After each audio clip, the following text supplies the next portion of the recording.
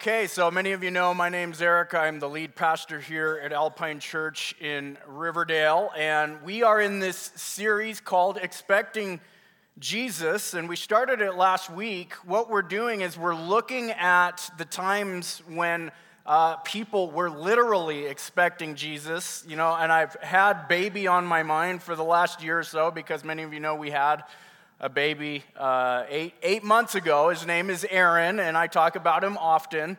But so when we came to this series, I thought, man, we've never done a series on looking at Jesus in the womb. I mean, have we ever really looked at those stories and wanted to pull out of them? What is God trying to say through this? Is it just a narrative? Is it a fairy tale? Is it just a story that's supposed to be great before Jesus comes? And so what I believe is that the Bible is inspired by God and all parts of it are useful for teaching. And there is a reason why Jesus came to the earth in the way that he did. And so many people have been expecting Jesus for thousands of years to come, and then he finally comes. And the title kind of came from that book, What to Expect While Expecting. I think I saw that on my bookshelf, while we were preparing for this. I remember when my wife recently when we had our child, before I actually knew about it, it was a surprise, obviously.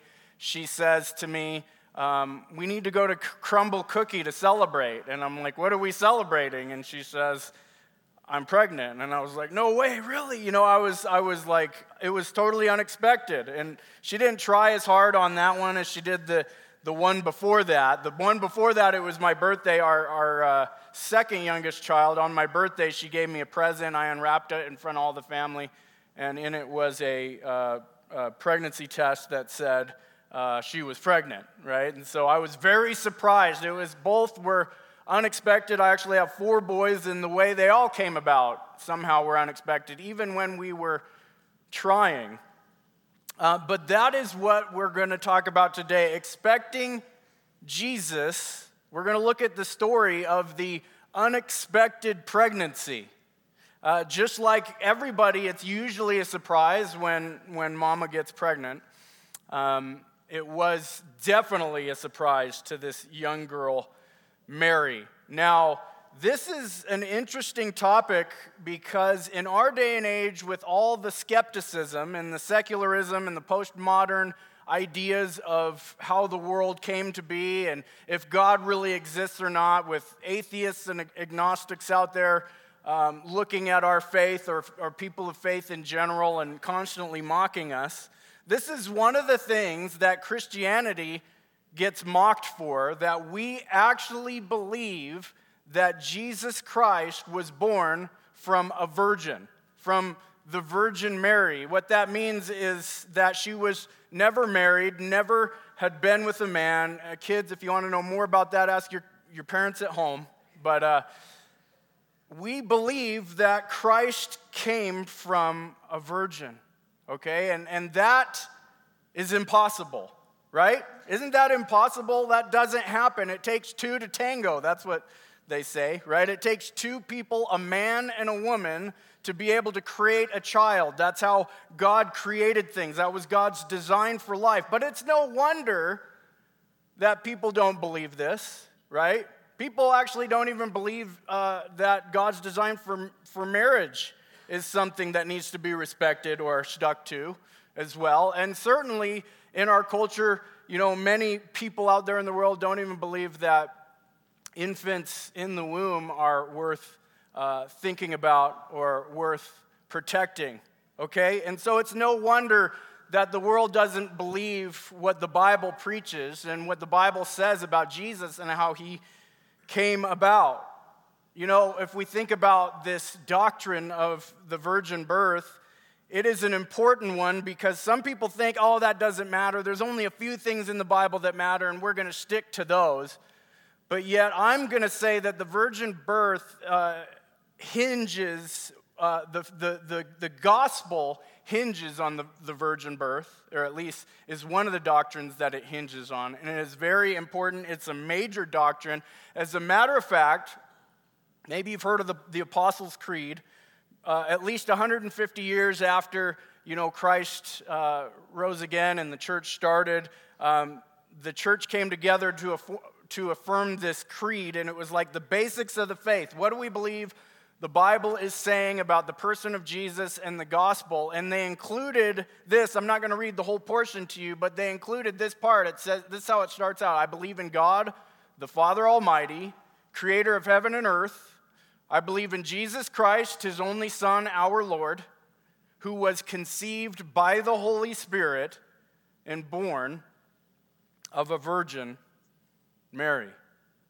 All right, that is part of a Christian's faith. Maybe you're here today and you haven't quite ever looked into this before. Well, I hope that you glean and gain some knowledge and understanding around the birth of Christ. Maybe you've never looked at in depth the doctrine of the virgin birth and what actually happened. So what we're going to do is we're going to look at Luke chapter 1, starting in verse 26, and we'll also look at the same story in the book of Matthew, chapter 1, verse 18. So if you have a Bible and you want to flip back and forth to those, you can. I will have the scriptures on the screen, but I want to get right into this because along the way we're going to read through this story and we're going to pull out some truths I believe God has for us in this. And my first point is this: it takes a divine messenger to help us understand the grace of God. We're going to look at the story of when the angel Gabriel actually came to Mary to tell her she was pregnant. They didn't have pregnancy tests back then, and so it took a divine messenger to come and help her understand what God was doing in her life. We'll pick it up in verse 26. In the 6th month of Elizabeth's pregnancy, God sent the angel Gabriel to Nazareth, a village in Galilee, to a virgin named Mary. She was engaged to be married to a man named Joseph, a descendant of King David. Gabriel appeared to her and said, "Greetings, favored woman, the Lord is with you." Now, I can't begin to even fathom or comprehend what it would feel like or look like to have an angel come to me, right? Think about that. First and foremost, we don't know exactly what they look like. Sometimes they look like men. Sometimes they look like, in other parts of the Bible, kind of, scary creatures. And I don't know that Mary even knew. Maybe she was having some morning sickness. I don't know. Probably not, because it doesn't say that. We can only infer so much into the scripture. We don't want to go beyond the scripture. But out of nowhere, this angel appears to Mary and says, "You are favored. You're favored by God. The Lord is with you." What is favor? Favor is God's grace. That is the definition of favor. Unmerited favor is God's grace. And so in this story, as we look at this point here, I want you to understand that sometimes it takes a divine messenger for us to understand that God wants to favor us and to give us grace.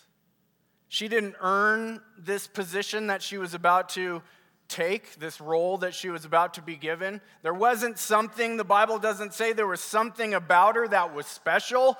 It doesn't say that she was a holy woman without sin. We know she was a human being who had sin. So purely by the grace of God, she is chosen by God to be the mother of the Son of God. And she doesn't quite understand it. For you and for me, I think sometimes this is a question that we ought to wrestle with. If you are a believer here today and you understand God's grace and love and mercy, do you give yourself the credit for that? Do you say, "Well, I studied enough, I went to church enough, I asked all the right questions, I must have the right genetics because my brain is able to be smart enough and sharp enough to understand the gospel"? Do you take all the credit? Or do you ever ask the question, why me? Why do I understand this and my family members don't? Why do I get to experience the grace of God, but yet other people hear this all the time and they're just not getting it? Sometimes in our pride, I think we think that we're humble. We're humble enough to receive the message, but the other people aren't humble enough. They're prideful. That's why they haven't received it. I would challenge you to give God more credit than that. Because God, as we look through the Bible, certainly has grace and favor that's unearned on people, and he comes to them, and he's got a job for them, and he uses them, and he chooses them. All right? And we see that in this story in particular. Let's go on in this message. Confused and disturbed, Mary tried to think what the angel could mean. "Don't be afraid, Mary," the angel told her, "for you have found favor with God. You will conceive and give birth to a son, and you will name him Jesus. He will be very great and will be called the Son of the Most High. The Lord God will give him the throne of his ancestor David, and he will reign over Israel forever. His kingdom will never end." I want to start with that first sentence. She's confused and disturbed. She doesn't quite get it yet.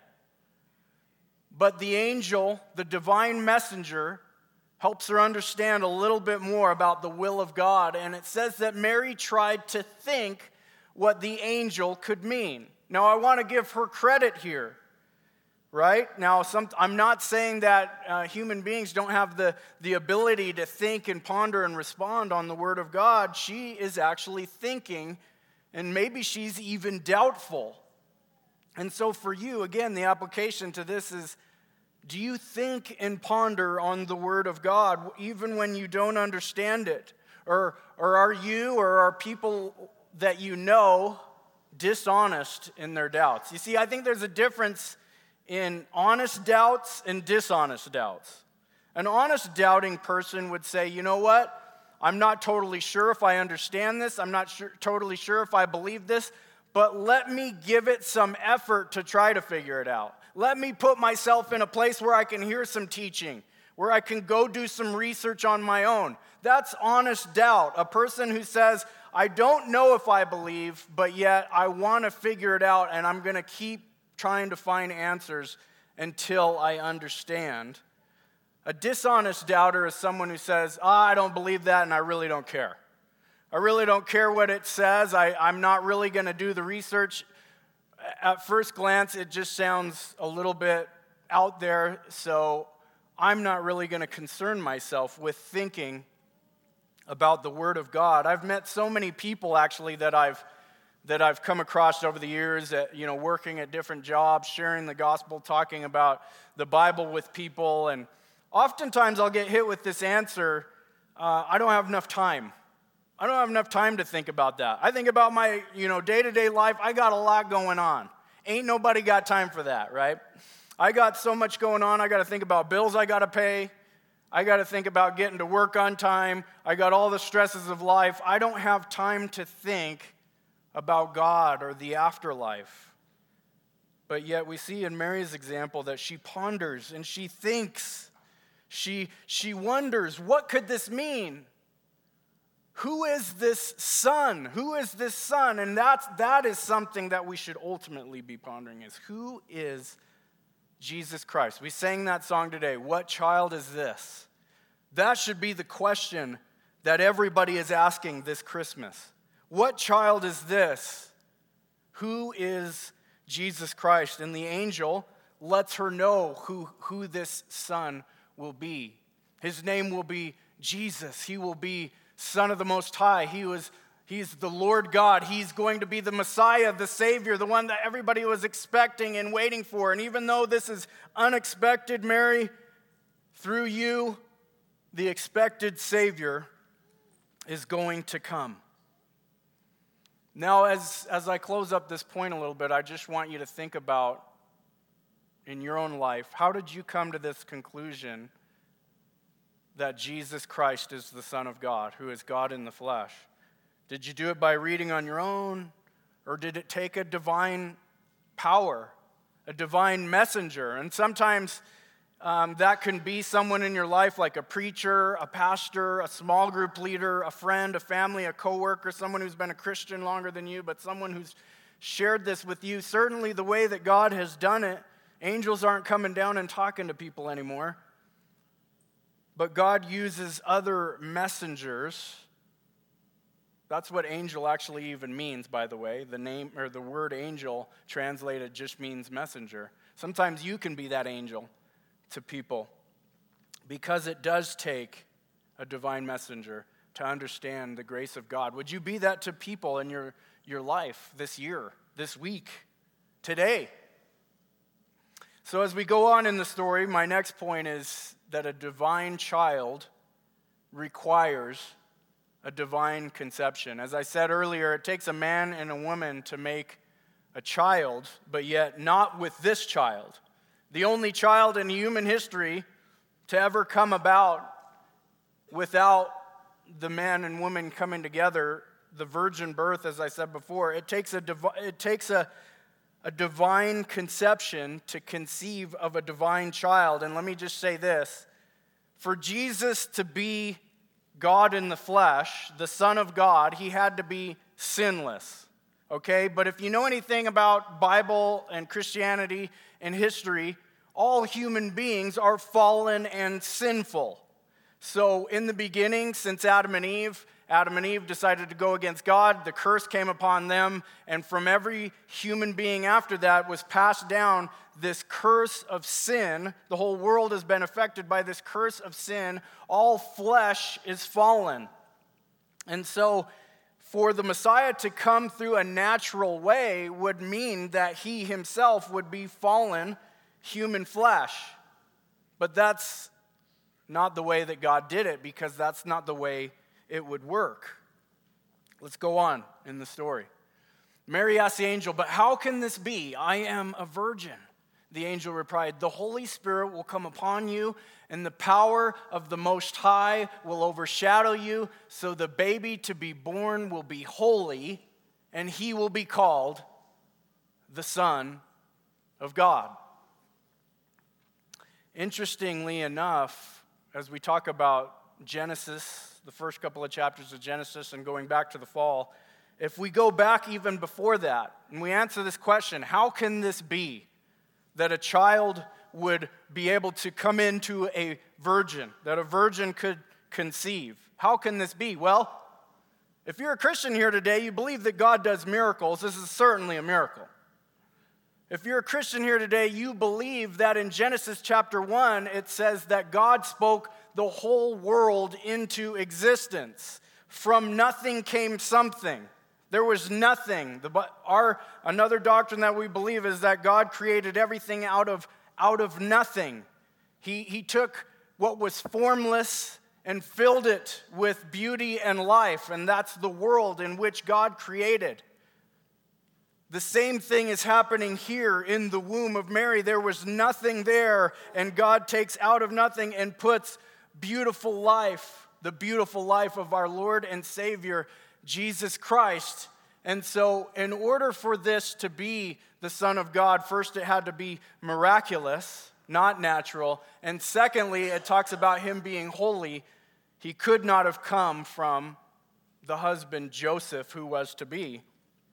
The Bible makes it clear that they had not been together. They had not consummated the marriage yet. Now, the funny thing is that this is unexpected, and she's shocked by it, but she would have known, or people would have known, that this has been prophesied about for probably even 700 years before, or thousands of years before, back in Genesis 3, but at least 700 years before in the book of Isaiah chapter 7, verse 14. It says, "Therefore the Lord himself will give you a sign. Behold, the virgin shall conceive and bear a son, and shall call his name Emmanuel." This is talking about Jesus. This is prophecy being fulfilled. God had decided to do it this way, and God does things in a particular way. We don't approach God flippantly. God has decided the way in which people come to him through faith. He's decided the way in which he would bring about his son, the way he would do creation, the way he would bring about redemption from sin.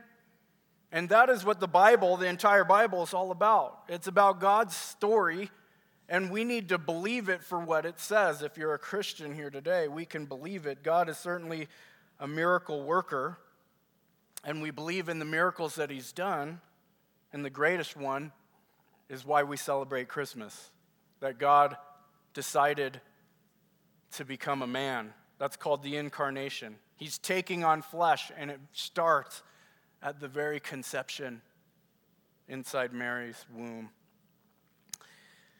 God in his mercy, now part of this story we got to look at and say, okay, what's going on with Joseph? Luke talks about Mary.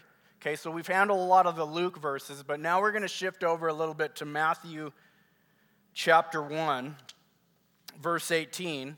And God is a gracious God, and so he says, even though Joseph isn't actually the paternal father, he's going to be the stepfather. He's going to be the earthly father. And if you were here last week, we talked through the genealogy, and a lot of the genealogy actually leads to Joseph and Mary. But Joseph is a little bit, this is an unexpected thing for him, because the timeline is that he would have not been around when the angel first came to Mary. They were already engaged, but yet not fully consummated the marriage. And what happens is a couple months later, because what happens is she runs to go meet her cousin Elizabeth. That's what we read in Luke. And so she's gone for 3 months away from him. And then she comes back to be with her engaged or betrothed, is what the Bible says, and she's got a little baby bump going on. And he's like, what in the world? You've been gone 3 months. What's going on? You've cheated on me, basically. This is the story of the Bible, by the way. And he's concerned about this. So let's pick up these verses, and starting in verse 18, it says, this is how Jesus the Messiah was born. His mother Mary was engaged to be married to Joseph, but before the marriage took place, while she was still a virgin, she became pregnant through the power of the Holy Spirit. Joseph, to whom she was engaged, was a righteous man and did not want to disgrace her publicly, so he decided to break the engagement quietly. As he considered this, an angel of the Lord appeared to him in a dream. Joseph, son of David, the angel said, do not be afraid. Take Mary as your wife, for the child within her was conceived by the Holy Spirit. So God in his grace doesn't forget about Joseph and says, we need to let him in on this thing. But Joseph, when he first sees her, he's shocked. He's probably hurt. His heart is broken. He thinks that she's cheated on him. And so as a noble man, he doesn't want to hurt her and cause her to have a bad public image. He figures out how to break the engagement quietly. Why would he want to break the engagement quietly? Not just because he was hurt, but because this would have ruined his social status. At that time, if people would have saw that she was pregnant before they were fully married, or if they thought that she had cheated on him with something else, he would be the laughing stock of everyone. His social status, his job, his career, he would have lost it all. And so Joseph has this tough decision he has to make. Am I going to play along with this, God? Am I going to follow you and trust you, even though this is a really hard thing for me to grasp? But God, in his grace, reveals to him the role that Joseph is about to play too. He's going to be the father, and he's going to have to protect this child, and he's going to have to raise this child. And so it goes on to remind him, and she will have a son, and you are to name him Jesus, for he will save his people from their sins. He's going to be the Messiah. He's going to be the Savior. And so Joseph's like, okay, I get it now. I understand. It takes a divine miracle for a divine child to come about. A divine child requires this divine conception. Maybe you've never thought about the virgin birth at Christmas like this before, but let me just say one more thing before I move on to the next point. How does this help him? How does this help the Messiah save the world and save people from their sins? Well, the Bible tells us that Jesus had to be sinless in order to take on the sins of the world, in order to be the perfect sacrifice. In the Old Testament, all the sacrifices, it's an imagery of a spotless lamb, a perfect sacrifice to take away the sins that would only last for a year in ancient Israel. Well, Jesus is the fulfillment of this perfect sacrifice that was going to take away the sins of the world. But if he came in the flesh through Joseph, he would have been inherited that sinful nature. But since he comes from God, he is God. He is both God and man, 100% God and 100% man. So why did God have to do it this way? Because it all kind of leads to Good Friday. The point of Christmas was Good Friday, that he would grow up and die on a cross. He would be the sacrifice for the sins of humanity. And 2 Corinthians puts it this way: for God made Christ, who never sinned, to be the offering for our sin, so that we may be right with God through Christ. You see, God, the Son, the second member of the Trinity, always existed with the Father. Through him, the Bible says, everything that was created. John chapter 1 calls him the Word. The Word was with God and the Word was God. But then it said the Word became flesh and dwelt among us. And the question is, why did God have to come and be a human being? Well, because God could not die. He's eternal. He's an eternal spirit. And so the only way that God could become the sacrifice for human sins is that he had to take on human flesh and blood, so that flesh could be broken and his blood could be spilt for you and me, and that blood could take away our sins. And so this is the reason why God did it this way, through a Virgin Mary. And it goes on in Matthew. All of this occurred to fulfill the Lord's message through his prophet. Look, the virgin will conceive a child. She will give birth to a son, and they will call him Emmanuel, which means God with us.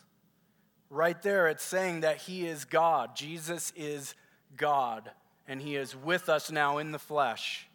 And it's amazing to think about. The whole book of Hebrews actually deals with Jesus' sacrifice and why he became a man. It is so he could die to take away our sins. And so Jesus, although extraordinary as God, becomes an ordinary man. But after a person understands then that this is the point of the virgin birth, then as we look at the story, we see a great example of accepting a call to serve this child, to serve this Son of God. And that's my last point. Jesus gives a divine calling to ordinary people. Joseph and Mary were ordinary people. You know, Mary was probably about 14 at the time, most scholars believe. Now, don't think of that as negative. You know, in their culture, they got married a lot earlier. It's probably a good thing, you know, instead of, you know, in our culture, we grow up, we're independent, we go to school, we follow our career, and we get lost in sin, and then finally, hopefully, we can find a partner. If it were up to me, I would encourage marriage early. Not that early, but certainly early, because for one, I think it's God's design. For two, it'll keep you out of trouble. I remember when I met my wife, you know, I was like an independent, prideful, you know, egotistical jerk who still was saved by the grace of God and loved Jesus, but I had a lot of growing up to do. And so the way in which God decided to grow me, first and foremost, is here's a wife. Here, she's gonna be your number one accountability partner. She's gonna be the second Holy Spirit to convict you when you're doing wrong things. That's a little joke that we have as pastors, but she's going to be your partner. She's going to, you know, help you grow quicker. She's the number one example on how you're going to love other people, fulfill the second commandment. Love God's the first. The second is love other people. If you can't learn to love the first person that's closest to you, how will you do it with the rest of the world? So that's just a little rant that I've gone off topic about marriage. But to say that Joseph and Mary were just regular, ordinary people. He has a career. She's young. They're thinking about getting married, and God, out of nowhere, decides, I'm going to use these people, although it had been planned. Certainly, this was an unexpected pregnancy, but it was not unplanned. This was not an unplanned parenthood. This was a planned parenthood from God from the beginning. But they have this conundrum they have to deal with. Wouldn't that be scary? You know, like you've got this call from God that you've got to protect God the Son, and you've got to raise him up, make sure he doesn't die. You know, the 2 years after Jesus was born, King Herod sent out a decree to kill all children 2 years and younger because he was worried about this son was the Son of the Most High, who is the King of Kings and Lord of Lords, was going to come and usurp his authority. And so Joseph and Mary run. They go to Egypt. They're having to protect the Son of God because Satan ultimately is after this boy, wanting to kill him. This is a big job. This is a big calling. Well, I'm here to tell you today, I think that Christians also have a similar big role to play in this life. We're called as ordinary people to serve Jesus, to protect his name, to protect his identity, to fight, to give up our lives, and to die to serve the Son of God. And we see through their example how to respond to the Lord in faith to this call. Matthew 1:24, when Joseph woke up, he did as the angel of the Lord commanded, and he took Mary as his wife. In the face of being ridiculed, of losing his career, of being made fun of being outcasted from society, he didn't care what people thought. He said, I'm going to do what the will of the Lord is. I am going to follow Jesus. I'm going to serve him. I'm going to protect him. And it doesn't matter if they persecute me, if I've got to protect this child, and if it takes my life, I'm going to do it. Mary, in the same way, she says, for the word of God will never fail. Mary responded, I am the Lord's servant. May everything you have said about me come true. So for us today, I think we don't have the job and role of raising Jesus Christ. But we do have the Spirit of God in us if you are a believer here today. We all have God, and we are carrying him with us everywhere we go. And we certainly have a job to represent Jesus in the world. That is the meaning of the word Christian is little Christ. You're a billboard for Jesus everywhere you go. We have this job, this calling to go and make Jesus famous, to glorify him with our lives. The big idea of there's a calling in everybody's life, every believer's life, to preserve and serve Jesus' legacy. When he left, he said, all authority's been given to me, but I'm leaving, so go and make disciples, baptize them, teach them to obey all that I've commanded. I will be with you always. That's what he was talking about. The Spirit of Christ rests in all believers. I'll be with you to the end of the age. And so he's called all of us to now go, make disciples, protect and serve Jesus, his legacy, his identity, and his gospel message. I hope that today's story will inspire you to put yourself into this Christmas story this year. And although this thing happened in history 2,000 years ago, which is true and is a staple to the faith, there's also another thing about the Christian faith. It's that we're not called to just sit around and consume, but we're called to go and to give. So would you do that? Would you join in this call from the Lord Jesus Christ to us today? If you're here today and you're not a believer and you're in this place where Mary was, you're wondering, you're pondering, you're thinking about this stuff, I would challenge you, be honest in your doubts and go try to find the answers about who this Son is. Who is Jesus Christ? It's the most important question you will ever answer in your entire life. And if you get it right, there's eternal life for you. You can trust in him today. You don't have to have all the information. You just need to believe that this is the divine Son of God, God in the flesh, who grew up to die on the cross for your sins. Let's pray. Father, thank you so much for your word. I'm always amazed as we look into your word and see all that you have for us. The Bible says the angels long to look in it. They're mesmerized at your gospel message, the redemption of humanity. Let us not take these subjects and topics lightly. I pray that you're glorified today through the preaching of your word. I pray that people would remember, they would be able to share this with people who have questions. Put people in front of us, Lord, so that we can make you famous. God, and if it brings about persecution, if it brings about trials, if it brings about mocking and ridicule, Father, let us be strong enough to deal with that. But we won't waver on the truths of your word, God, about who this Son, Jesus Christ, is. He is God in the flesh who came to save us. We love you in Jesus' name. Amen.